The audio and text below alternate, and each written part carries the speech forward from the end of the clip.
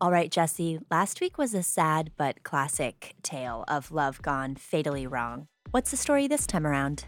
When one half of a respected New Jersey couple is shot dead on their way home from Atlantic City, the police have to wade through shocking secrets and nefarious murder plots to find the heinous individuals responsible for the death. I'm Andy Cassette. And I'm Jessie Prey, and this is Love Murder.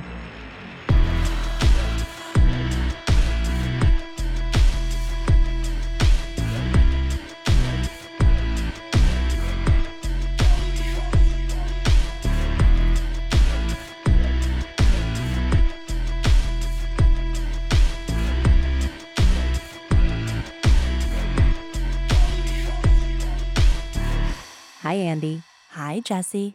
Welcome back, everyone, to Love Murder, a podcast about bad spouses, worse affair partners, and love gone fatally wrong. You can find Love Murder on Twitter and Instagram at Love Murder Pod and on Facebook by searching Love Murder Podcast. If you enjoy this show, please Love/Murder a 5-star rating on your podcast app, subscribe, and review to help new people discover the show. Also, if you're interested in supporting the show more directly, head on over to patreon.com/lovemurderpod where you can learn all about the different tiers of support. Speaking of Patreon, we are so excited, as always, to welcome and shout out a new set of amazing patrons. Welcome to Jasmine L. and Shauna B. Mimi C. and Leah. And Jenna B. and Tracy P. Welcome. We have some new Patreon content coming your way. We also have, you guys have probably already listened to it, it's been out by now, the current affairs on Anna Walsh, and we will continue to update that story as things and news continue to break. What a story that is, huh? Wow, it is really an unfolding love murder in real time. So our heart goes out to Anna's family, and I think without further ado, Andrea, we should jump into today's episode. Let's do it. Robbie Marshall was home from college on September 6th, 1984. He should have been in a Villanova dorm, but a prank gone wrong over the spring semester of his freshman year had netted him a little time out for his first sophomore year session. Though it had frustrated his father and namesake, Robert O. Marshall, Robbie's mother, Maria, had welcomed her eldest child back to the home with open arms. Robbie hated disappointing his parents, but did not really mind some extra home time with his family. That afternoon, he and his girlfriend had played Trivial Pursuit with Maria, who schooled them as always. Robbie knew that his 42-year-old mother was widely considered to be the most beautiful and stylish woman in Toms River, New Jersey, their hometown. Maria had a warm smile, youthful face and figure, and was always dressed immaculately in the latest fashions.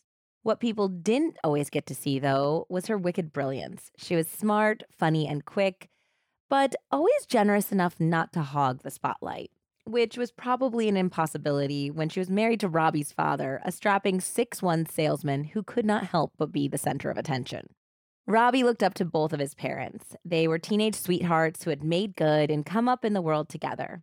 After 20 years of marriage, they had raised 3 sons, bought a house in the coveted Brookside section of town, and become mainstays in the country club society set. That night, the dashing duo were leaving to drive the 50 or so miles to Atlantic City, where they would eat at a fantastic restaurant and then play a few hours' worth of blackjack. It seemed, though, that regardless of the outcome of their gambling, Rob and Maria Marshall were truly winners. When Robbie kissed his mother goodbye that night, her perfume still lingering in his nose, he had no idea the devastating shitstorm that was about to come his way. Because what happened that night created a loss that surpassed any of the Marshall boys' beliefs. Only one of their parents would return home in the wee hours of September 7th, 1984. The coming months and years would be filled with the unveiling of shocking secrets, burning betrayals, and a crime so terrible it would cross several state lines and shock a family and a community to the core. The repercussions of someone's selfish and craven actions would reverberate for decades. So my sources today are a Medium article by Lori Johnston that just came out, I believe, December 22nd of last year. So it's relatively new, and I'm not giving you the title yet because it will give away the story. And then I also read the excellent book, Blind Faith by Joe McGinnis. So I'll quote him a couple times throughout this episode. You said that first book came out like this December? No, it's a Medium article. Oh, a Medium article. Medium okay. article by Lori Johnston. I just stumbled upon it, thank goodness, because she did a great job. It was a very comprehensive article, which I appreciated. It was clear that she had also read this book, Blind Faith, which is a pretty thick book. It's like 450 pages, I think. Wow. But it's a fantastically written true crime book because he interviewed just about everybody who was involved in this and got a lot of the Marshall son's perspective, which I appreciated. So let's go back in time and talk about Maria and Rob when they were still the golden couple with the bright, beautiful future ahead of them. Maria Pazinski had been born in Philadelphia in the early 1940s to Catholic Polish-American parents. Her father was a doctor and her mother a homemaker. Maria was a treasured only child whose father was fiercely protective of her. And he had a good reason to be. Her father's name was Vincent, and he had gone through his own traumatic experience as a very young boy, which made him kind of hold his loved ones closer to him.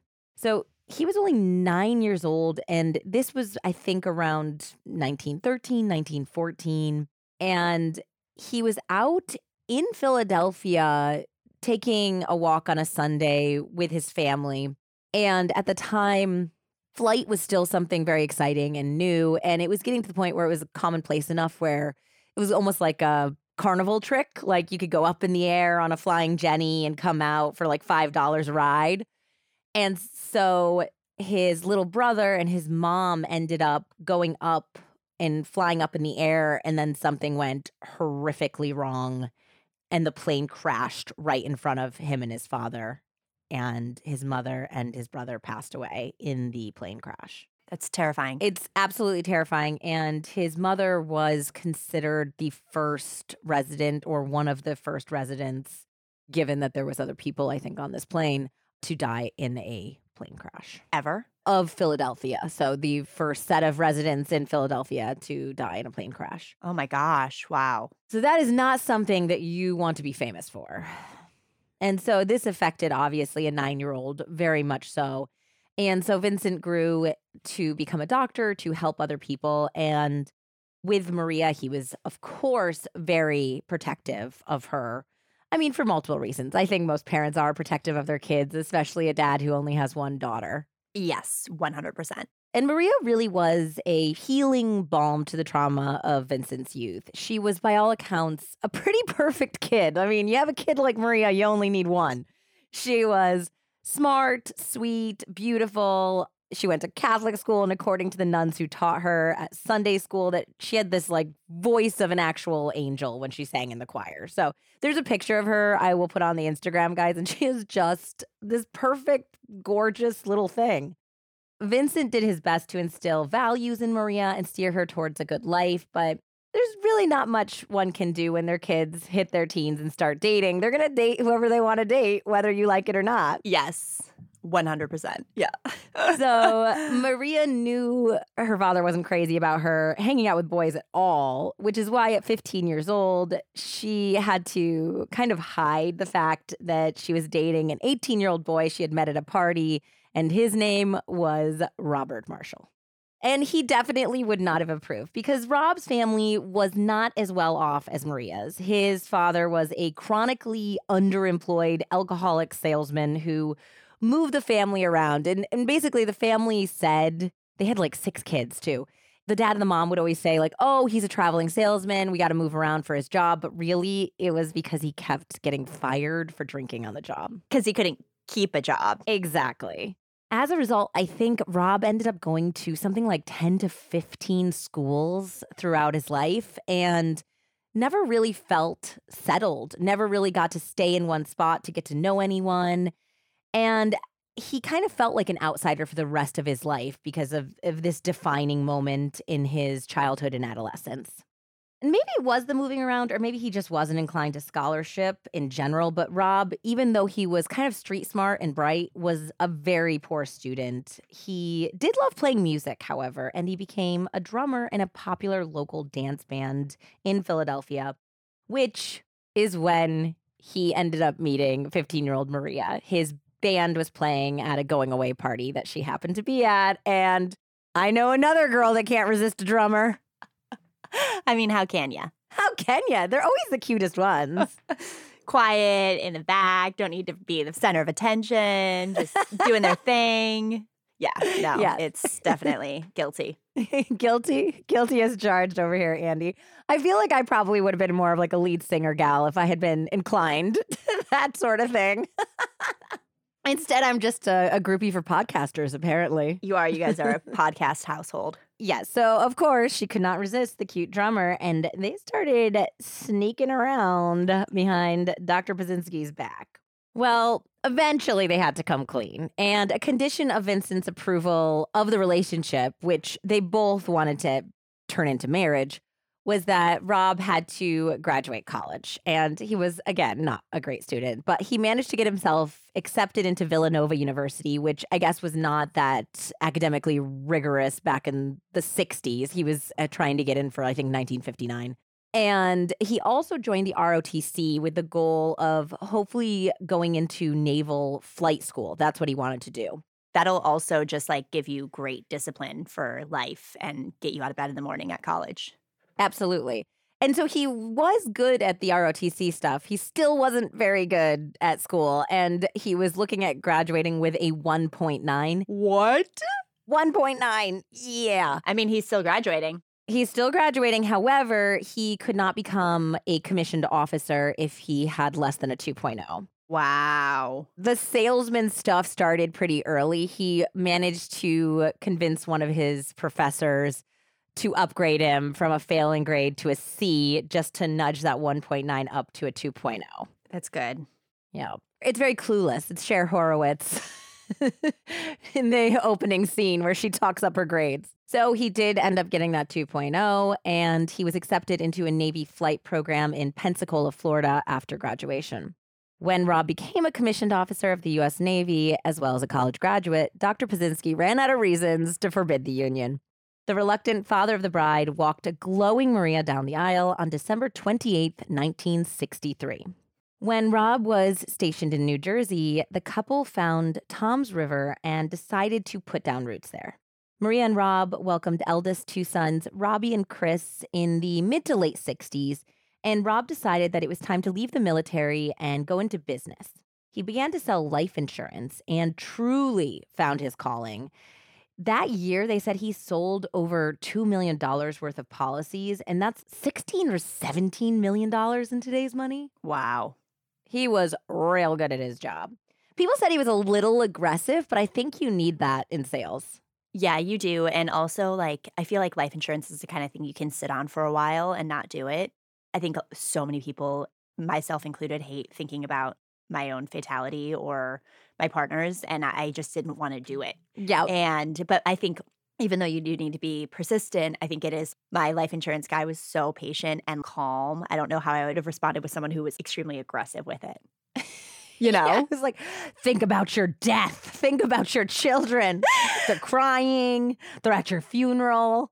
And then they have no money. Yeah. I mean, you talk about getting bullied into something.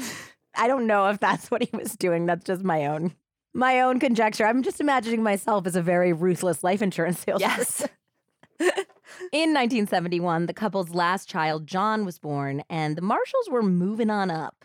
So they had upgraded to fancier houses, I think twice or three times, and the last time they ended up in the excellent and exclusive Brookside area of Tom's River.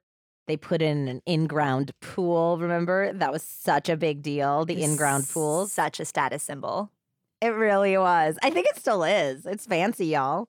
And then they also joined the country club. Rob became one of the top 50 insurance salesmen in the United States. Wow. So he was bringing in the big bucks. Both Rob and Rick became fixtures in community projects and different groups, and generally were very well known and respected.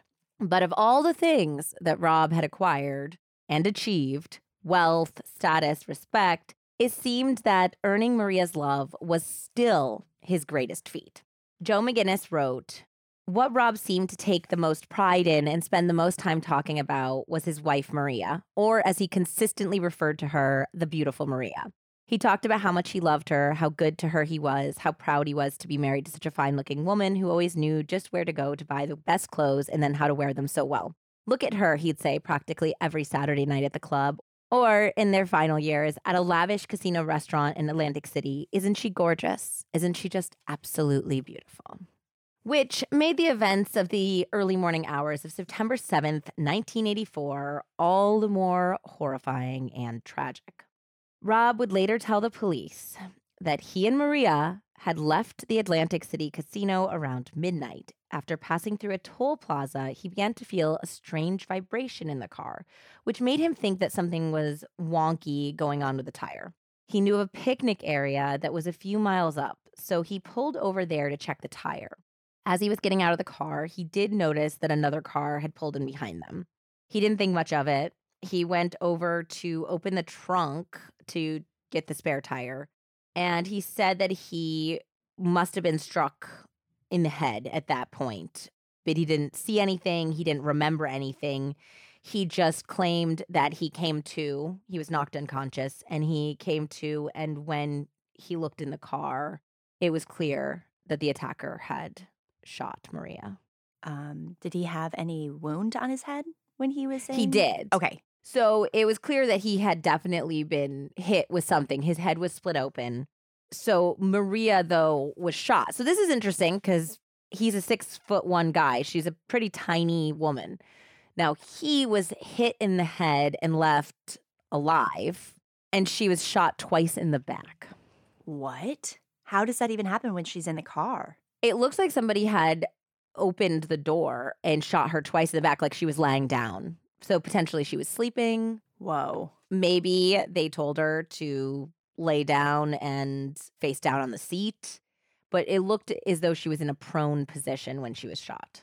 Wow. When the police arrived on the scene, Rob told them what had happened and was taken to the emergency room where he was treated with a few stitches to the head injury. After that, he was allowed to go home. He did consult with a priest who came with him and helped him share the grim news with his children. So his eldest, Robbie, who was supposed to be in his sophomore year of college, was home. His youngest, John, was only 13. And then they had to call Chris, the middle son, home. He was at Lehigh University. He was in his freshman year. He had just started school. This is a really great book for you guys to check out. I'm not able to fill this podcast with everything about the case, but they do a beautiful job of talking about the sons' memories of their mother. And Chris talks about how he was like a champion swimmer and how Maria was up every morning at 5 a.m, making sure he had breakfast before practice. Everybody knew who she was because she would always dress like super mom with the school shirt or a silly hat, and just like got voted, I guess, that his senior year best sports parent or something. She was just somebody who seemed to really enjoy parenthood, who loved her son so much and would spend all of her time like playing with them, playing Trivial Pursuit with them. And they talked about how most teenage boys get to a point where they don't want to hang out with their mom, but these guys did. They loved their mom so much that they were like, yeah, my girlfriend and I hang out with her and she's fun and she's cool to be around. So sad. She was the beating heart of this family. So this absolutely destroyed everyone. Meanwhile, back at the scene, the police were already skeptical of Rob's story, which Stop it. instantaneously from the get. Okay, so number one, the place that he pulled over was a very odd choice. The marshals did this drive every week. This was part of their weekly routine. This happened to be a Thursday night, but I think either Thursday, Friday, or Saturday, one night a week, they would always make this almost hour-long drive to Atlantic City, because this was when Atlantic City was like hot and fresh in like the early 80s, and it was like the cool, fun thing to do. If that was like 50 minutes from your house, that would be a normal, fun thing to do. Yeah. Oh my God, absolutely. They would drive in, they would go. It's like mini Vegas back then. Now it's like, I know Atlantic City's a little tired. Yeah. So is Vegas, though. I mean, everything gets a little tired after a while. So they would go in, they'd have this nice dinner, they would gamble, they'd have fun. It was a perfect date night. So they did this all of the time. So he knows this drive really well. And he said that he had started to feel the car be a little off in this toll plaza. Now, this was very well lit, and there was places to pull over all over this toll plaza. Yeah, not good timing to say when you felt the car being weird, because like, that would've been perfect. Because there's usually, like, CPH and officers at toll plazas too. Exactly. So there's, yeah, state troopers, there's people around in those areas that could help you. So instead, they pulled into this pitch dark, closed picnic area, which even had a sign that said closed at sundown, no parking. And he had to drive like 100 yards in. The car was in a very weird area where even the cops said when they came to investigate the scene that they were like bumping into things and had to get flashlights out in order to see what was going on. So there's no way this guy could have changed a tire there. It just doesn't make any sense. Also, if he had just driven 3 additional miles, there was a 24/7 Roy Rogers restaurant open Come on. where tons of people were. There's people to help. I think there was a gas station. So it just is like a very odd choice. So immediately their antennas are up about that. And he should have known this. And it's like, girls gotta pee always. So, like, we're gonna pick the Roy Rogers over the random abandoned picnic pull-off. 100%. Yes. Especially out after like a night of drinking. I don't know. And also, I gotta say, she was a real classy lady. I don't think she's popping a squat in the woods over here. No! Number 2, they did find a slit in one of the tires. Like it was a clean slit, like somebody slit it with a knife on purpose. So this did indicate foul play, which Rob had kind of suggested. He said that when he came to, he had like a couple grand worth of winnings in his pocket. And so he said that when he came out of it, he realized he had been robbed. And so they had taken his winnings. So he basically said, I don't know, the best thing I can come up with is that somebody saw that I won at the casino and maybe they slit my tire to force me to stop so that they could rob me. Like they slit my tire, they watched me go, then they pulled over behind me. That was the car that came in. And then they knocked me out and shot my wife to rob us. You don't need to solve your own crime, sir. They always talk too much. So, first of all, he's offering too much information. But the other thing is that the tires still had air in it. It did not look like it had driven miles with the slit in it. They were like, if it had driven miles, it would have been completely flat, empty. It would not be in good condition. It appeared that it had been slit after Maria had been shot. So that's red flag number 2 that's going up. And then, of course, the thing that we've already kind of touched on is if this was indeed a robbery, why would you only knock out the 6'1" guy who's big and tough and could potentially get up off the ground and attack you, and then shoot the sleeping woman or the tiny woman in the front seat in the car twice when she doesn't really represent that big of a threat to you? And then moreover, you're going to have to dig in that guy who's not dead's pockets to get the money. And she had expensive jewelry on and they hadn't taken it. So sus. It's very, very sus. I would say the whole thing stinks to high heaven, I tell ya. The investigators further got a bad taste in their mouth when they met Rob back up at his house at 5 in the morning after he had informed 2 out of 3 of his children of their mother's death. So they went to question him, and they said that he acted more like a man hosting a cocktail party than a grieving husband who had narrowly avoided murder himself, if this was the case.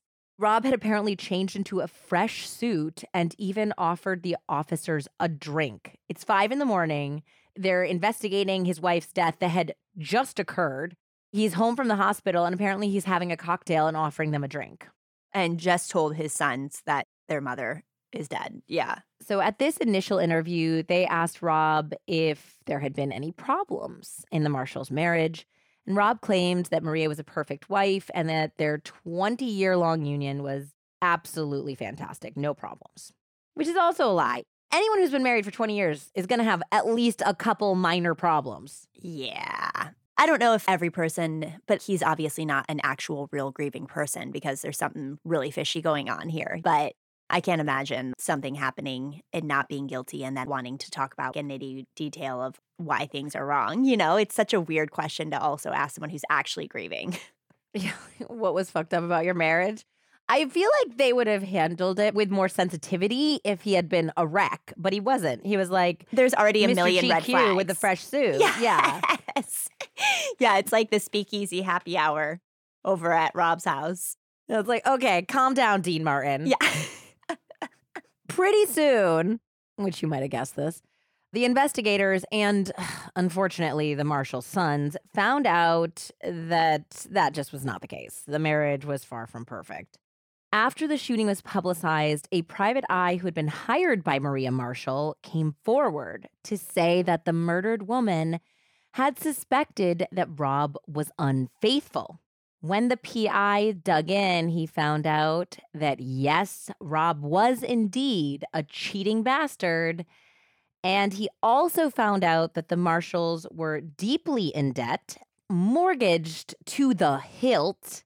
And to Maria's horror, Rob had even forged her signature on six-figure loan agreements without her knowledge. Wow. Yeah. So she had just found this out a few months, I think like June, July of 1984. And the murder happened in early September. So the PI was deeply saddened to hear that Maria was dead because he did say that she was the nicest woman he had ever met. Oh my God. Yeah. And he said, look, I know her pretty well. I investigated her husband, and she didn't have an enemy in the world except for her husband. You need to look at him. A divorce attorney also came forward to say that Maria had hired him over the summer of 1984 and that he had even prepared papers that she was supposed to serve Rob with for the divorce in late July, I believe. But Maria had had a change of heart. She told the attorney that she didn't want to end her marriage. She wanted to save it. He did not deserve her. No. And that's also what the PI said. He was like, this guy is a schmuck. Like, I was working with this woman and I was like, she's the goddamn greatest. Like, I mean, what man is cheating on this wonderful woman? But you know what? We've talked about it before. They always downgrade. They always do it. All of those like dirty cheaters always like their side pieces are never as good as their main gal. No, how could they be if their main gal's someone like Maria? Yeah. Well, yeah, she still loved him. She wanted to stay together. And around the same time that the police were discovering Rob's infidelity, so were his sons.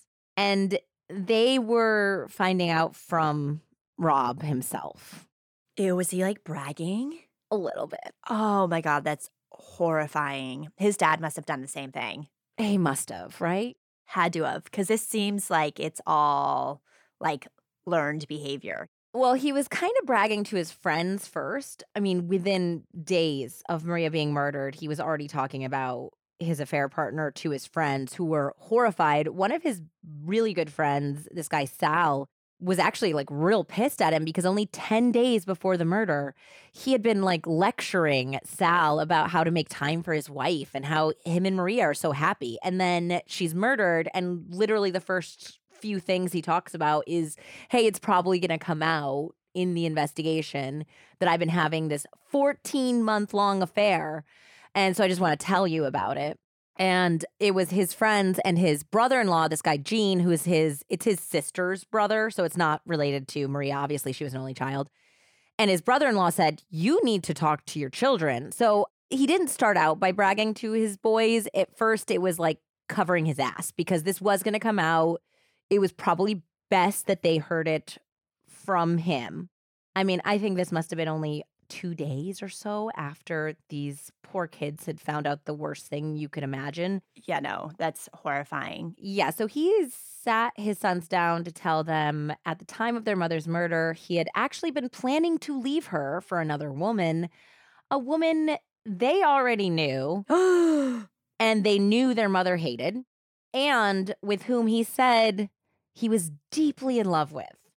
The other woman was a married middle school vice principal who lived in their neighborhood and had children around the same age as them. Her name was Felice Rosenberg, which is a pseudonym for reasons I'll get into later. In any case, while Rob is delivering this shocking news to the kids, according to the boys' account later to author Joe McGinnis, he said the following to them. So he's like, just told them this shocking news. And then he said, Felice and I are so good together. You should just see us together, and you will. I know she'll never replace mom, but she can be your friend, and she wants to be. She'll be spending a lot of time here now, and you'll all get to know each other very well. This guy's delusional.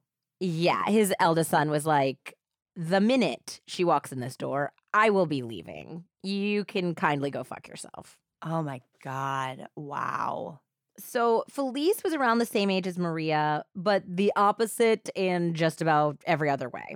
While Maria was refined, tasteful, and a perfectly put together blonde, Felice was a bold, brassy brunette whose flirtations bordered on the vulgar. She did have a reputation in town, and there were rumored affairs before Rob Marshall and her got together. She's very, and I say this like because it makes me sad because I'm Team Rizzo, but she's very like Rizzo to Maria's Sandra D over here. LOL. She is. And I'm always Team Rizzo, guys. But in this case, they were like the comparison that I could come up with here. Oh my gosh, hilarious. And honestly, if it wasn't for, I guess, the husband stealing and the constant infidelity, Felice was probably a good time.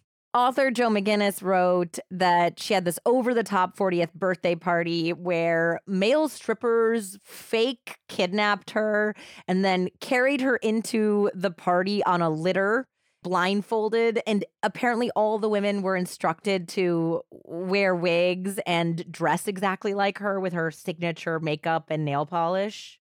Which, that's a little narcissistic. Didn't you say she's a vice principal at a middle school? Yes. So yeah, she was just like very flashy. It seems like this town did not know what to make of her for the most part. Her father was wealthier. He owned a car dealership in town. So she had daddy's money. She was splashy. I guess she was always into whatever the new faddish thing, like transcendental meditation in the 70s. She was just somebody who was doing stuff. She would roller skate around the neighborhood in her little exercise outfits. I mean, she's a scene. Let's just say, like, she's a scene. So his friends are kind of like, this is way too on the nose obvious choice as an affair partner. It's just very confounding going from Maria to this whole thing. The Marshalls and the Rosenbergs had known each other socially for a while, and Maria had always had a strong dislike for Felice, which her sons had noticed and thought was odd because Maria didn't not get along with anyone. Like, she got along with absolutely everyone else. So it was very bizarre that she felt so strongly that they not hang out over at the Rosenbergs' house and be around this woman. Which is, I guess, like, trust your gut, huh? Because this was before she even found out about the affair. She just knew that this was bad news bears. Yeah, I mean, she's also married too, right? She's also married. Mm-hmm. And I guess that even though Maria didn't like Felice, Rob had some sort of friendship with her before the affair, which is also a huge red flag if your partner doesn't respect your wishes. You're a grown adult man. Yeah, why do you need to be friends with that married lady? No, you don't. You don't. Period. So, while Felice was rumored to have dalliances before, this affair was different. Rob and Felice had gone from friends to lovers to soulmates in about 14 months' time. Wow. Fast track. Yeah, the couple had been planning to break the news to their spouses soon and had already rented a little love shack on the beach to start their new life together. So, yeah. Now that Maria was out of the picture permanently, Rob felt as though he could live his truth. And you're right, he was delusional. He thought that somehow he could break the news to everyone and that they were going to be happy for him and happy that he had somebody to help him heal during this difficult time. Also, sir, do you remember that you have a 13-year-old son? It's not like empty nest situation. Like, that boy desperately needs his mom to get through high school. And he needs a strong role model to look up to. Well, literally a day or two after his wife of 20 years was brutally murdered, he was telling friends that Felice was everything he could have ever dreamed of. According to recollections reported to Joe McGinnis, this is from, I think, Sal and Jean. Rob said, quote, physically, the sexual part, it's so far beyond anything that Maria could have ever comprehended. But the relationship is much more than that. It's not just our bodies. We're soulmates. I would like to punch him in the face. Yeah. There's a place and a time, and this is definitely not it. Well, the Marshall boys and family friends were struggling to process all of this, including the new information of their father's infidelity for months. The police were hard at work, nailing Rob as hard as he was nailing Felice. I see what you did there. That was some low-hanging fruit, but so's Felice. Wow. Now you guys know why I'm using a pseudonym. This is mean. We're getting mean. By now, the autopsy report had come back and erased any doubt that this had been anything other than a calculated hit. The trajectory of the bullets made it clear that, like I said, that Maria had been lying face down in the front seat, likely sleeping when the gunman had shot her twice in the back. Andy, you know dogs are a huge part of my life. I grew up with dogs. I went on my first date with my husband, in part because he had a dog. And now we have a brand new dog, a great big old Bernese Mountain Dog puppy who is already 60 pounds at 6 months old. Oh, yeah, you guys are most definitely a dog family. And family is exactly the right word. Our pets are members of our family, so we shouldn't feed them like they're in the doghouse. Ha ha. Instead, let's give them Nom Nom. Nom Nom delivers fresh dog food with every portion personalized to your dog's needs, so you can bring out their best. Nom Nom's made with real, whole food that you can see and recognize without any additives or fillers that contribute to bloating and low energy. That's because Nom Nom uses the latest science and insights to make real, good food for dogs. Their nutrient-packed recipes are crafted by board-certified veterinary nutritionists, made fresh and shipped free to your door. Nom Nom's already delivered over 40 million meals to good dogs like yours, inspiring millions of clean bowls and tail wags. Our new puppy, Artemis, or Artie as we call her, is a bit of a challenging eater. Burners have a tendency for stomach issues, like diarrhea, guys. It's pretty gross. And we've had to try a number of different diets to get things just right for her. And that's why we love how much care and personalization Nom Nom offers. It just makes such a difference for her and, to be honest, us who have to clean up everything. Nom Nom's ingredients are cooked individually, then mixed, because science tells us that every protein, carb, and veggie has different cook times and methods. This gives your dog efficient energy and packs in the vitamins and minerals that they need, truly getting the most out of every bite. Plus, Nom Nom comes with a money-back guarantee. If your dog's tail is not wagging within 30 days, Nom Nom will refund your first order. No fillers, no nonsense, just Nom Nom. Is Artie's tail wagging? Absolutely. She's thrilled. Honestly, we went through so many different foods. I'm so glad that Nom Nom came into our lives. Go right now for 50% off your no-risk 2-week trial at nom.com/lovemurder. Spelled try, NOM.com/lovemurder for 50% off. Try nom.com/lovemurder. Think back to sex ed for a moment. You probably learned all about how to prevent pregnancy, but what about how to plan for it? That's why modern fertility was created. It's an easy and affordable way to test your fertility hormones at home with a simple finger prick.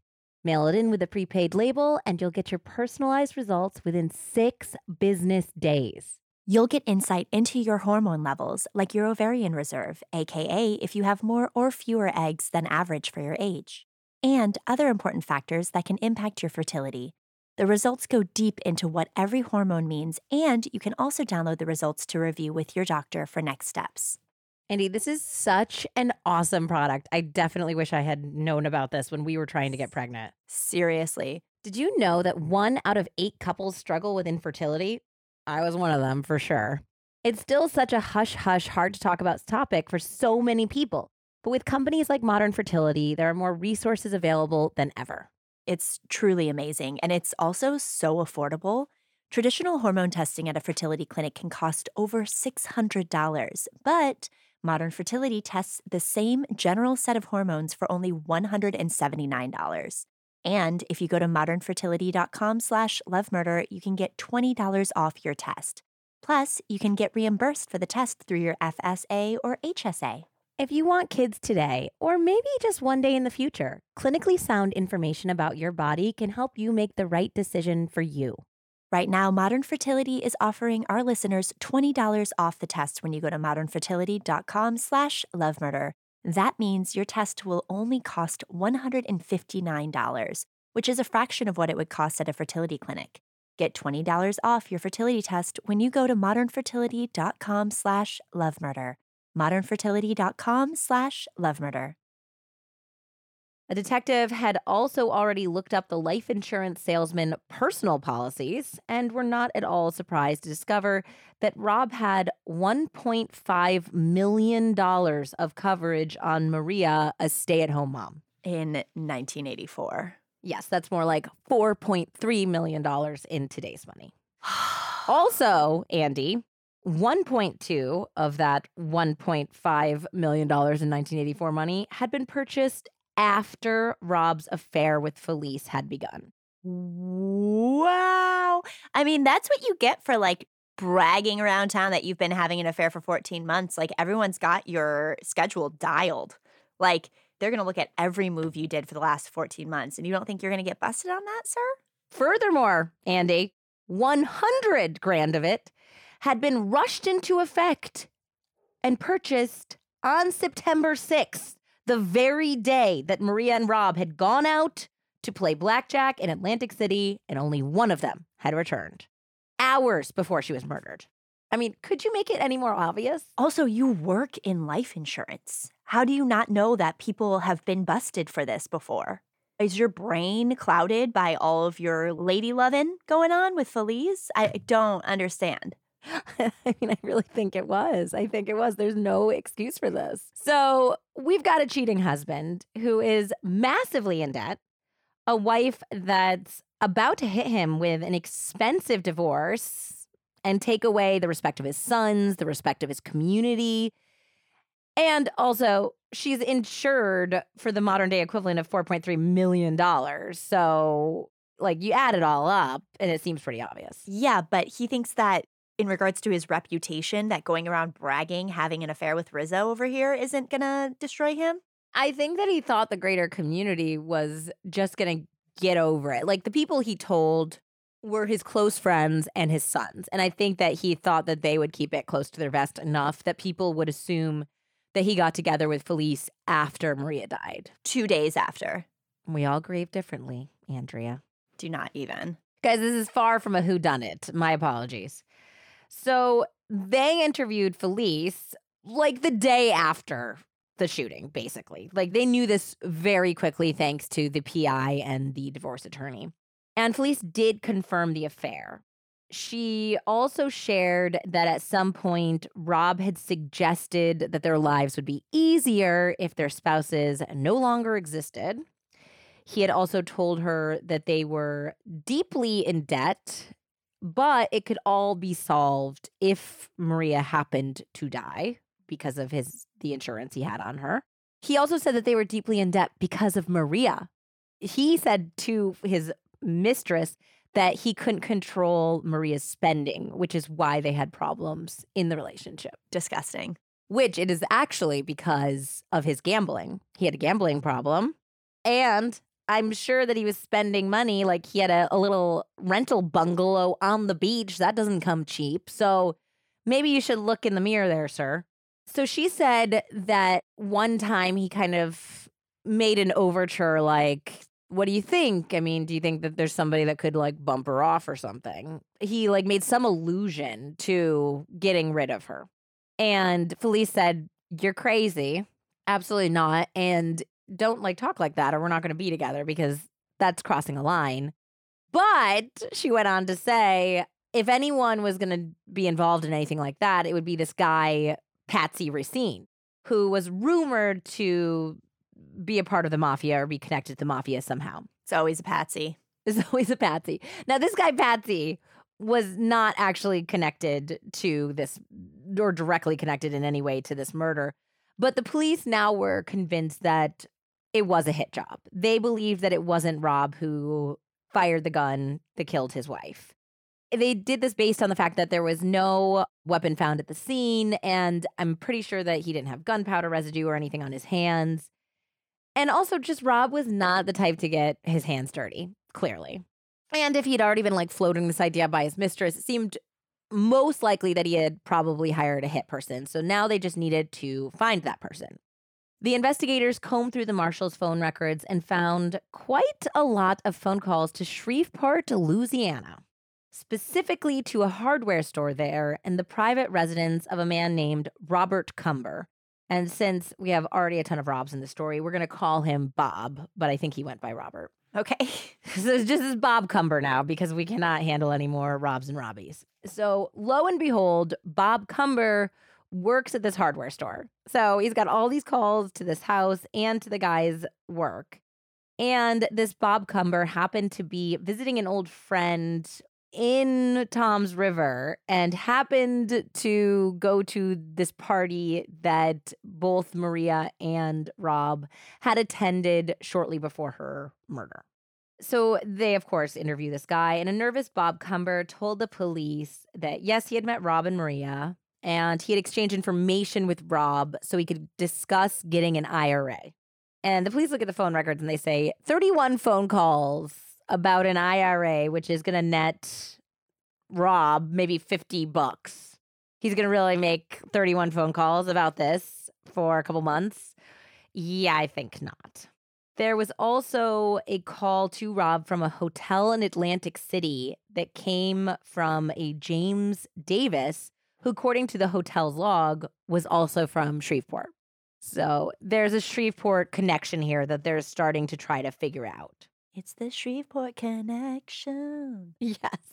Of all places, from New Jersey to Shreveport, for whatever reason.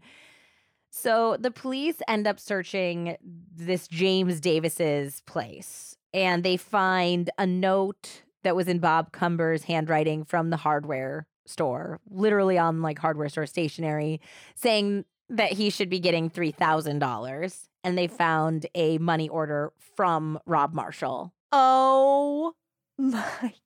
It's like Hansel and Gretel. It's like a fairy tale. We'll just say it's generally like a fairy there's tale literally little breadcrumbs everywhere for the cops. They're like nibbling them up. I mean, this is happening very quickly, too. I mean, they're finding this out extremely fast. And the funniest thing about this is that they're in Shreveport, in James Davis's house, and he's saying, it wasn't me. I didn't go up to New Jersey. I swear it wasn't me. And his wife is in the room, and she's like, what did you do now? How'd you get yourself in trouble? What's going on? And he's trying to dummy up. He's trying not to say anything because he knows other people connected to this whole thing. And he's like, I'm not saying anything. I'm getting an attorney.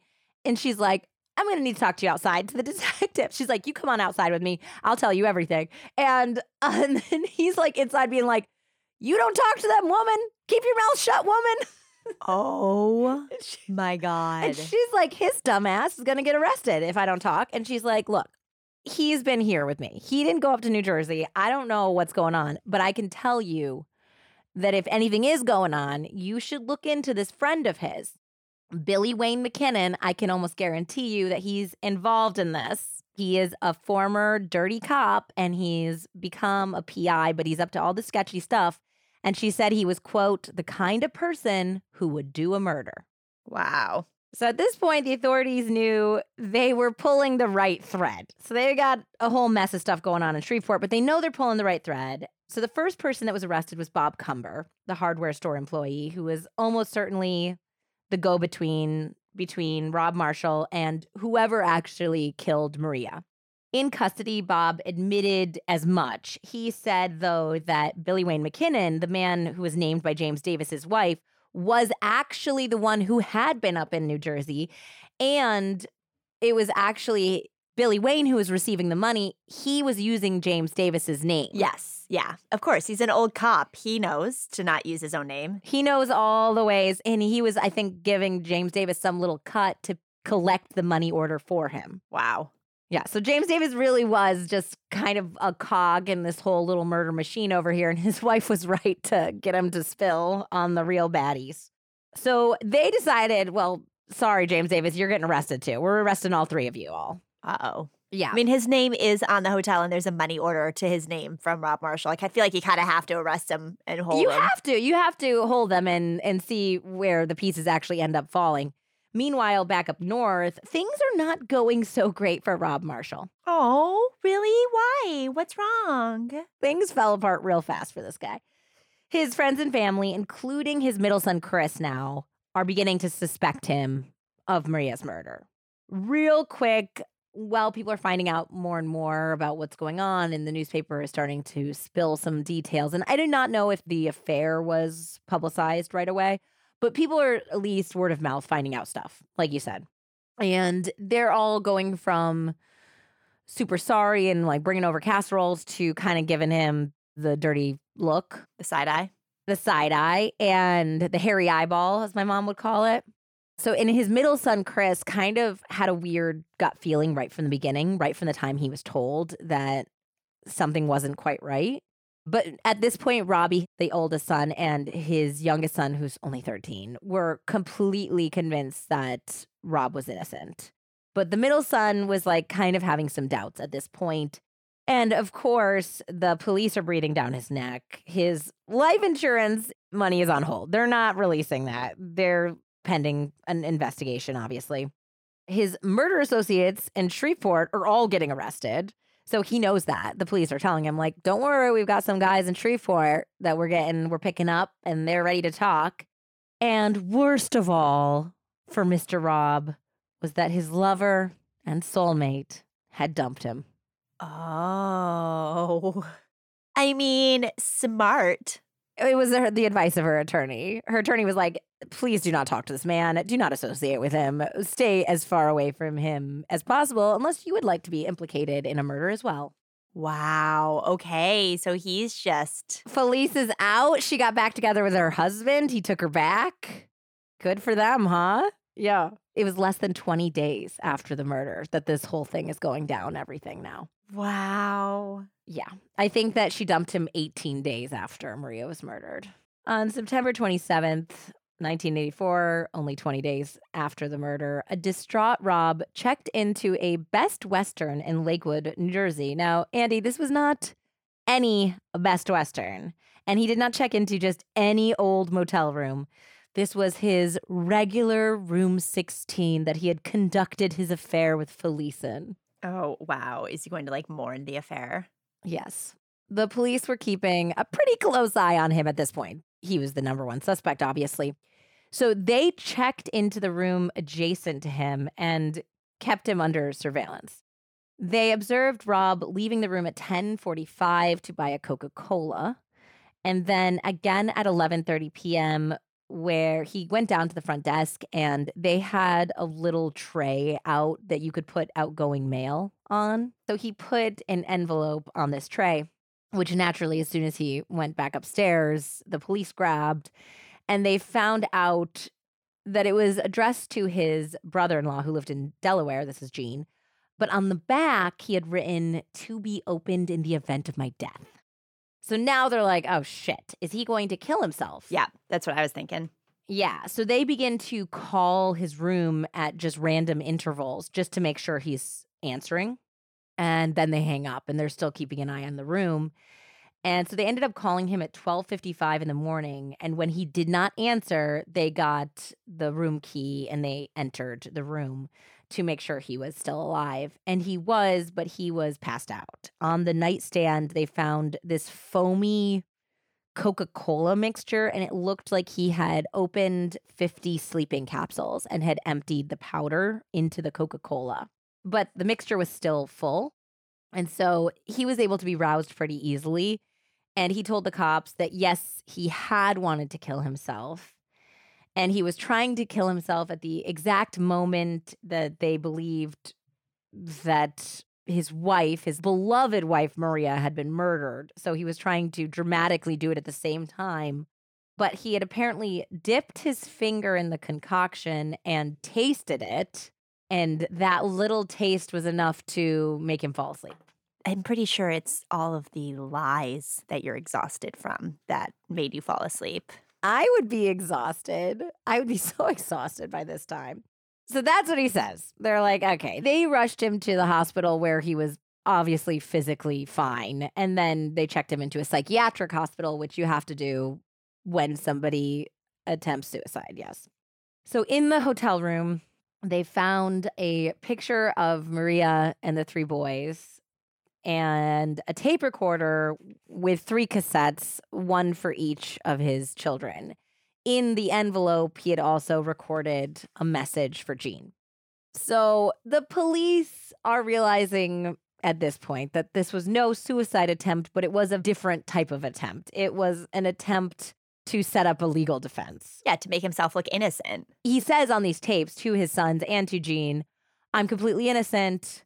However, I'm getting railroaded, so I don't see any option. This is my way out. And specifically to Jean, he tells this like sob story that you don't need to tell, especially if you're actually going to commit suicide. And he explains how his relationship started. I mean, he is waxing poetic. He's like, it started as winks across the pool, and then it turned into something real and beautiful. It's like, you don't need to say this, buddy, unless you think that Felice might hear it, or it might get publicized, or it's going to be read at a court hearing or something. So yeah, he's waxing poetic about this. And then he even goes on to say, our marriage was already troubled because of Maria's spending. Again, he's going back to that. But then he's like, but she was never going to leave me. She wanted to start over. She was such a wonderful woman. It's so horrible. And I loved her so much. And even though I had the affair, we could have started over and basically like just tell people that I would have never hurt her. Tell people how much I loved her. Make sure my sons know that. But also, can you get a message to Felice? And then he like goes on about Felice and how she's so wonderful and tell her to stop smoking and she needs to take care of herself. And I know that she's moving back in with David and she's getting back together with her husband, but she ends up keeping the beach house. I'm having some curtains that she wanted delivered there and tell her that I'm thinking of her. He literally, like within one sentence, goes from, I loved my wife so much, we could have maybe gotten back together, too bad everything happened that way, to talking about Felice again. And now he also says, I think it's probably best that I fill you in on what I know up to this point. As I mentioned the other day, I wired money to a fellow in Louisiana to pay off a bet. He goes on to explain then his involvement with Bob Cumber, James Davis, and Billy Wayne McKinnon. So he knows that they're all in custody. And now he's trying to wheedle his way into some innocent explanation for why he was in contact with these men. Oh my God, he's so annoying. He's a very annoying man. He's so annoying. Like, you think they're just going to read this after you, like, literally, like, fun-dipped a sleeping pill concoction that he made and, like, is acting like he committed suicide, which is insulting in and of itself. And then you're trying to write your own script for your defense, thinking that you're going to get away with it. Well, I think that he just felt like he could talk his way out of anything. We also see that at the trial because he does take the stand in his own defense, which is kind of a no-no. It's generally not a great idea for the most part. So he attempted to explain the wire transfers by claiming that casino money had gone missing. So he had hired a private investigator named Billy Wayne McKinnon to look into the matter after he was recommended by Robert Cumber, this perfect stranger he had randomly met at a party. And he was trying to say that he went to somebody out of state because he didn't want people locally to know for whatever reason. He also later tries to say that these were sports bets, that he was wiring the money for sports betting. So he's changing his story a little bit. He's trying to say, at least in this note to Jean, which is he's recording, it's a tape. He was saying that the wire transfers were payment and that the last time that he saw Billy Wayne was in the Harrah's casino the very night that Maria was killed. And he said at that point, he gave him $800 additional for this non-existent investigation, which the investigators could prove very easily because there's no receipts, there's no files, there's no a private eye is going to give you some information if he's getting paid the equivalent of, I think at this point, like the modern day equivalent of 22 grand. If you're giving him that sort of money, he's going to give you some information. Unless it's, like, for something illegal. Exactly. Then there's going to be no trail of this happening. So the investigators are delighted at this point. He's putting Billy Wayne in New Jersey on the night of the murder and himself handing him money. Oh my God.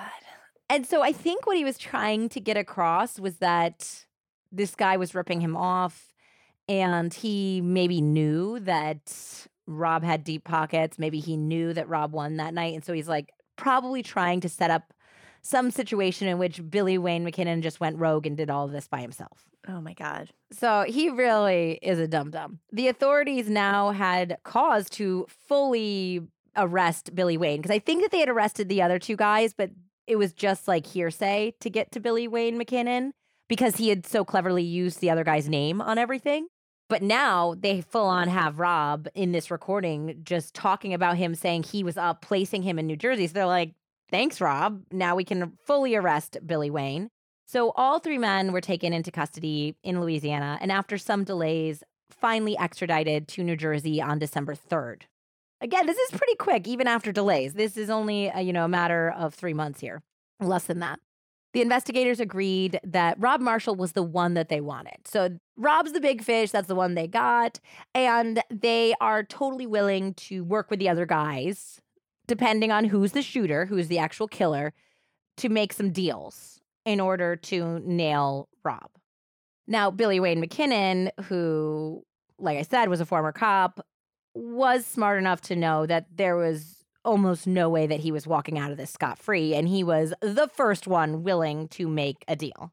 He swore that he wasn't the killer, and he told the police that he did actually know who the shooter was. It wasn't himself, he said, and that he had actually planned on just hustling Rob Marshall, because he was like, what is this guy going to do? He's a cop. He knows. He's like, he can't, like, we've made this joke before, but like if you pay somebody money to kill somebody and they don't, there's very little recourse for your actions. You cannot go to the Better Business Bureau and say they did not go through with the business and complain. You go on Yelp. 1 star, did not kill my wife. So basically, Billy Wayne is saying, look, I wasn't going to do anything. I was just going to take this dumb Yankees money and go off into the sunset. And there were a lot of people in the community that said Billy Wayne was not a good guy. He was crooked. He was corrupt in a lot of ways, but he had never been involved in anything violent before. He had never killed anyone. He just was like a guy that was going to take money where he could and make deals and Scrape a little top off that cocaine that they confiscated. that's for sure this guy. But everyone was like, kind of like, this seems weird. He doesn't seem like a murderer, especially of women. So this seems odd. And I guess that the prosecutor felt like what he was saying was real. And he did say, though, that he had accepted the modern day equivalent of like 22 grand from this guy. And he wanted to sail off into the sunset with this dumb Jamoke's money. But this other guy who was actually kind of a bad guy told him that there was a contract out on him, on Billy Wayne, for not killing Maria Marshall and taking all this money. Wow.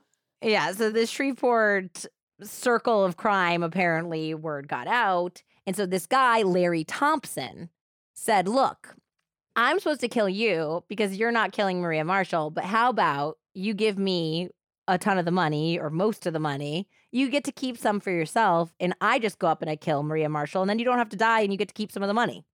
We get to have a nice little trip to Atlantic City, hang out, maybe gamble a little bit, hang out with some broads, And so at this point, Billy Wayne was like, okay, if I don't have to kill anyone, then, and I get to keep some of the money, then this seems like a fine deal for me. Somebody's killing Maria, but I'm not doing it. Yeah, it's like Hinge, but for gross people. It's cringe. It is cringe. That's good. So they look into this Larry Thompson guy, and it does look, he's been involved in a lot of shady shit. He has been involved in robberies. He has been involved in assaults. He was one of the suspects in a 1979 cold case killing of another woman who was a beloved blonde mother, Wow. So he's just a lady killer. yeah, died in a similar fashion to Maria. So this guy, Larry Thompson, looks much more likely for this. So they decide to make a deal. And after they decide to make this deal, they actually play the tape that Rob made for Billy Wayne because they're like, look, this is what Rob Marshall said about you, essentially trying to say it was all Billy Wayne. And I guess Billy Wayne said that Rob was so stupid that he deserved the death penalty just for stupidity, not even for the crime. Wow. Okay. Well, I don't know how much you get to talk, sir, but I don't I don't know. Yeah, I don't know, Billy Wayne, if you got a leg to stand on here, buddy. But yeah, so they ended up cutting a deal with him. And on December 19th, 1984, they arrested 42-year-old Larry Thompson, who was at a hamburger stand at the time of his arrest. And they extradited him to New Jersey. So law enforcement had been monitoring Rob Marshall, who, by the way, after he got over his heartbreak about Felice, had been dating around 3 months since his wife had been brutally murdered, including another woman in Toms River who was married and socially knew the Marshalls. gross. Yes. So the authorities discovered that he had been attempting to buy plane tickets from Florida to Costa Rica, likely due to the tougher extradition policies of Costa Rica. So they knew that he was trying to get out. And on the same day that they nabbed Larry Thompson, they also finally arrested Robert O. Marshall for plotting his wife's murder. Rob and Larry's joint trial began in Mays Landing, New Jersey on January 28th, 1986. The prosecution argued that Rob had organized the murder of his wife of 20 years in order to be free to marry his mistress and pay off his considerable debts with a $1.5 million life insurance, which, again, is about more like $4.3 million in today's money. The insurance policies, including the six-figure one that Rob had insured and rushed into effect on the day that Maria was killed, were all entered into evidence. Felice testified for the prosecution and against her former lover, saying that in December of 1983, Rob had told her that he was deeply in debt, of course, due to Maria's spending, and if he could only get rid of her, that the insurance he had on her would cover the balance and then some. Now, Felice is not happy to be on the stand. She had made a deal with the prosecutor to testify, but they were specifically not supposed to mention some aspects of her life, including if she had also been unfaithful with other men other than Rob. Why is that relevant? So the prosecutor said, of course not. That's not going to come up.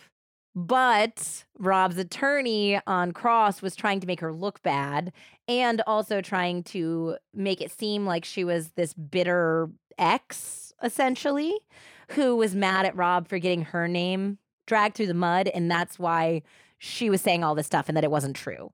So Felice was not excited about this. And I honestly, I do feel bad. Like, jokes aside, earlier in the episode, I looked her up, the real Felice, because it's not her real name. It's the name used by Joe McGinnis in the book. And she's still with her husband. She's a grandmother these days. There was like something about her having a heart attack when I Googled her. I was like, oh God, this poor woman. Like, this is an event that happened a very long time ago. She needs to be able to live her life. She wasn't involved in the murder. She made some judgment errors. Obviously, her husband forgave her, and it's none of our business if her husband and her have worked this out decades ago. Yep. There's been so many cases that you've covered where both of the partners are involved in the end of someone who's in their ways life, that it's when it's a case where they actually maybe didn't know anything, it's hard to like realize that sometimes. Like, oh, there is a world where you had no idea that this crazy person was actually going to do something like this. Absolutely. And I do feel bad for those people. And it's Because then, I mean, especially in today's age. Now, I think with Felice and her husband, because this is the 80s, at least they couldn't be hounded on social media. They just ended up moving. I think they moved out of state. I'm not going to say where they ended up, but they moved out of state. They had like a chain of rental video stores for a while. Like they ended up very happy. They're still happy. So at least they got out of it. But even in modern cases where the affair partner is not actually involved in any of the murder, did not know, I do feel a little bad because the public is so mean. I mean, I'm mean about it. Like we were making jokes earlier because when you're involved in something like this, all of a sudden your personal life is on display. It's up for random people. Like we talked about it with Mary Jo Buttafuoco, like Howard Stern's talking about it. Yeah, but ultimately, like, don't have an affair with a married person and don't cheat on your partner. I think that's a good rule of thumb. You know what I mean? Like, it's like, Yeah, just don't, just get a divorce. Divorce. Just split up. Yes. Split up. Have an open relationship. What the fuck ever. But like, don't sneak around and have affairs. And then this all can be avoided. You won't have to like flee town. Yes, I agree with you. I agree with you. So that's why we continue to use the pseudonym here. Billy Wayne McKinnon was the star witness against both Rob and Larry Thompson. He detailed how he was put in touch with Rob by Bob Cumber, how James Davis was the go-between with the money orders, how there was a contract out on himself supposedly for not following through, and how Larry Thompson ultimately became involved and was the one who ended up killing Maria Marshall and also demanded that Rob get injured somehow. He wanted to shoot Rob, like in the arm or something, and Rob refused because, of course, I know, but that would have been like so much better as far as potentially getting away with murder. Yes. Yeah, it would have looked so much more like on par for what that crime would have actually been. Yes. But of course, Rob was too chicken shit for that. So right away, the cops knew something was wrong. So the only problem with Billy Wayne's story was that 6 witnesses alibied Larry Thompson, saying that he was in Louisiana at the time that Maria Marshall was killed. Ooh, that's a lot. 6 people is a lot. Although I do have to say, half of those witnesses were his family, which is always a little suspect. Of course, yeah. It was his brother, his teenage son, and Larry's wife were 3 of the 6 witnesses. But still, there's 6. So Larry Thompson was cool as a cucumber as his attorney argued that Billy Wayne McKinnon was the real shooter and that he had only used Larry as a scapegoat because he knew that the state would not cut him a deal if he was the real killer. So that's what Larry's attorney is saying, which is pretty good. I mean, Larry did not testify in his own defense. He was mum the whole time. But they've got one guy's word against 6 witnesses testifying that he was in Louisiana on that day. Unlike Larry, Robert Marshall did, however, testify in his own defense. And just like the fake suicide attempt, it backfired horribly. Under examination, his excuses were very obviously flimsy. He was forced to acknowledge that he had had 2 more affairs in the months after Maria died, other than Felice.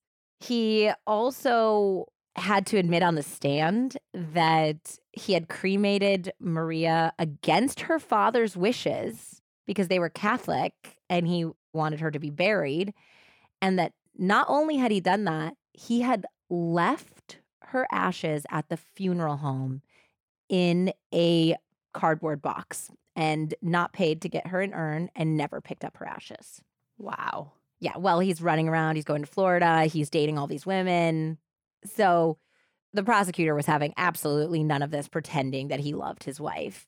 So this was just sickening to his kids. They're watching this. They had gone in hoping their dad was innocent, hoping that he was going to get exonerated, and they're just watching him fall apart, and they're watching the truth come out, which is obviously a horrible moment. You're realizing that your father did kill your mother, that your father did plot your beloved mother's demise.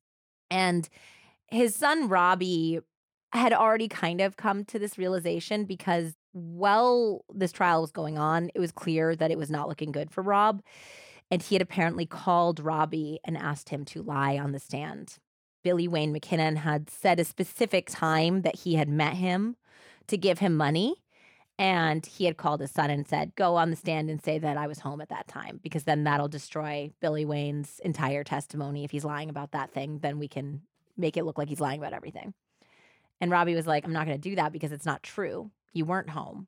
And he's like, well, just think about it. And he called him back and he's like, have you thought about it? And he's like, Dad, I'm not lying. And that was for the eldest son. He was like, oh, shit. Oh, man, he really is guilty. I mean, can you imagine asking your kid to perjure themselves? Come on. No, that's unbelievable. Yeah. So Rob was very obviously guilty. And it definitely must have appeared that way to the jury because they very easily handed down a guilty verdict. And the evidence against Rob was pretty overwhelming, but the evidence against Larry Thompson was not. And he ended up getting acquitted. I can understand where the jury was coming from. There's no way you could say beyond a reasonable doubt that Larry Thompson was the gunman in this situation. No.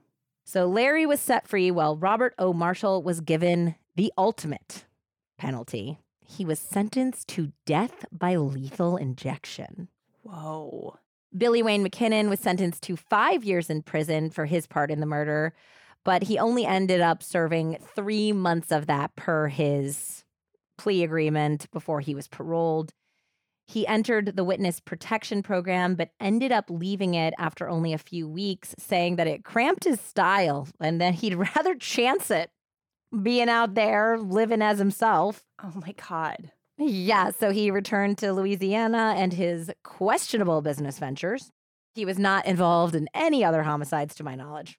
Meanwhile, Bob Cumber, the hardware store guy, made a very bad call. He did. He made a bad decision. He was offered a deal in which he would plead guilty to conspiracy to commit insurance fraud in exchange for some probation and no actual prison time, which was a great deal. But Bob must have had an attorney who gave him very bad advice because he did not believe that they were going to be able to convict him because they were saying otherwise you go to trial for conspiracy to commit murder. And he did not think that they'd be able to prove that he was part of the conspiracy to commit the murder. And he also thought that maybe he could file a lawsuit against the county for false arrest if he was acquitted. So he's like, let's chance it. I go to trial, I get acquitted, and then I can sue the county and I can make some money. So he's thinking that he could have a payday here. That turned out to be a huge mistake because on September 11th, 1986, he was found guilty of conspiracy to commit murder and sentenced to life in prison. What? The hardware guy? The hardware store guy who just connected the people. Oh my God. That was a bad gamble. I mean, play stupid games, win stupid prizes, eh? In 2006, Governor Richard Cody pardoned the poor schmuck after he had served just about 20 years of his sentence. Oh my God. Oh man, Bob. I think he has since passed away. I'm not entirely sure, but I think he has. But speaking of death, in 2006, Robert O. Marshall successfully appealed his death sentence due to ineffective counsel, which if they let him get on the stand, then I think they were ineffective, and was resentenced to 30 years with the possibility of parole in 2014. In January of 2015, he was granted his first parole hearing. 2 out of 3 of his sons, eldest Robbie and middle son Chris, spoke out against their father's release. Well, the youngest baby had always supported him. He held on to his father's innocence. He was not granted parole, but unfortunately for Robert O. Marshall, it did not much matter because he ended up dying the following month in prison of a stroke at the age of 75. Well, that's a long life. It is. And, you know, we're at the end of the story, and of course, questions remain. If Larry Thompson was not the shooter, who was? Was it actually Billy Wayne McKinnon? Because the authorities in New Jersey were very convinced it was not Billy Wayne. So this was obviously a question that plagued the loved ones of Maria Marshall for a very long time, thinking that a shooter went free, whether it was Billy Wayne or maybe even really Larry Thompson. Somebody got away with it. Well, the answer came years and years later. Larry Thompson had unsuccessfully tried to sue New Jersey law enforcement for violating his civil rights and for wrongful arrest, but a jury in Louisiana actually decided that he didn't have a case. So he never got that money, and he returned to a life of crime. In 2003, he was convicted for his part in an armored car robbery. It's like one of those bank trucks, basically, and the attempted murder of a police officer. he was sentenced to 50 years in prison, which was effectively a life sentence at that point in his life. Now, here is where it gets interesting. In 2014, after serving about 12 years or almost 12 years of his sentence, and at the age of 71, Larry Thompson admitted to authorities that his family and the other witnesses had lied for him and that he had indeed been the person who shot Maria Marshall to death. This guy was such a piece of shit, too. He got up and shook the prosecutor's hand and was like, "Good try, buddy." And he would call him for months afterwards to taunt him about going free. Wow. Due to double jeopardy, Larry could not be tried again for the murder, and the statute of limitations had run out to charge the lying witnesses for perjury. But there's even more. He also confessed to the following. Thanks to Lori Johnston's Medium article titled "The Shooting of Maria Marshall," I have a whole laundry list of things that he confessed to. He confessed to a bank robbery that he had gotten away with, 33 night depository box robberies, 3 armored car robberies, burning down 2 businesses as well as a private residence. Wow. That's not all. He also confessed to 3 additional murders that had gone unsolved. Was one of them that 1979 one? Yes, it was. He had murdered a 32-year-old mother of a 12-year-old girl, Deanna Elliott Montgomery, and that murder was also done at the behest of her husband for life insurance money. He had also killed 2 men named Larry Wayne Lester and Chester Underwood, who were both shot to death in 1988 and 1979, respectively. So that 1988 one, Larry Wayne Lester would have been still alive if they had successfully put Larry away. He is still alive, but his projected release date is December 17th, 2069. So I'm thinking it's pretty likely that he's going to pass away in jail. Yeah, I'd say. Well. Yep. You know what, though? I do have a nice little palate cleanser. We have a Wikipedia fun fact. Wikipedia fun fact. In 1990, a miniseries was made about this case based on Joe McGinnis's book, Blind Faith, which I used for a reference today. Robbie Marshall served as a consultant for the series, and he ended up getting close to the actress who played Maria, his mother. The actress's name was Joanna Kearns, who some of you may recognize as the mother on Growing Pains. Well, Joanna really took a shine to Robbie, and she ended up introducing him to her TV daughter, Tracy Gold. Stop. Mm-hmm. The two completely hit it off, and they ended up getting married. Stop it. That just gave me goosebumps. Yep. Rob became a teacher, and they are still together to this day. They have 4 sons. Oh, my God. I know, those Marshall boy genes are strong. A lot of boys. Yeah. It's super sweet. They're a really cute couple. So, you guys, if you were Growing Pains fans, this is the guy that Tracy Gold ended up with. Well, I would like to forget about Rob Marshall Sr. I think that we can effectively do that with an in conclusion, Andy. In conclusion, I think it's always a safe bet that when something tragic happens to you, try not to offer up explanations or solve your own crime less than 5 hours after it happened. Yeah, let's leave this to the cops. Let's leave it to the professionals. The detectives, the forensic people. Like, let's just let them all do their jobs. And, some true crime podcasters, let them solve it for you. Actual investigative journalists. How about that? Not us. Definitely someone else. Also, like, if the cops are coming over to your home to talk to you after your partner has just been murdered, maybe don't offer them a beverage of their choice, like a whiskey, while you're dressed in full new attire. I mean, it's not a good look. Sir, not the time. And as always, just get a divorce. Please, for the love of God. And trust your gut. Thanks, guys. Love you. Bye.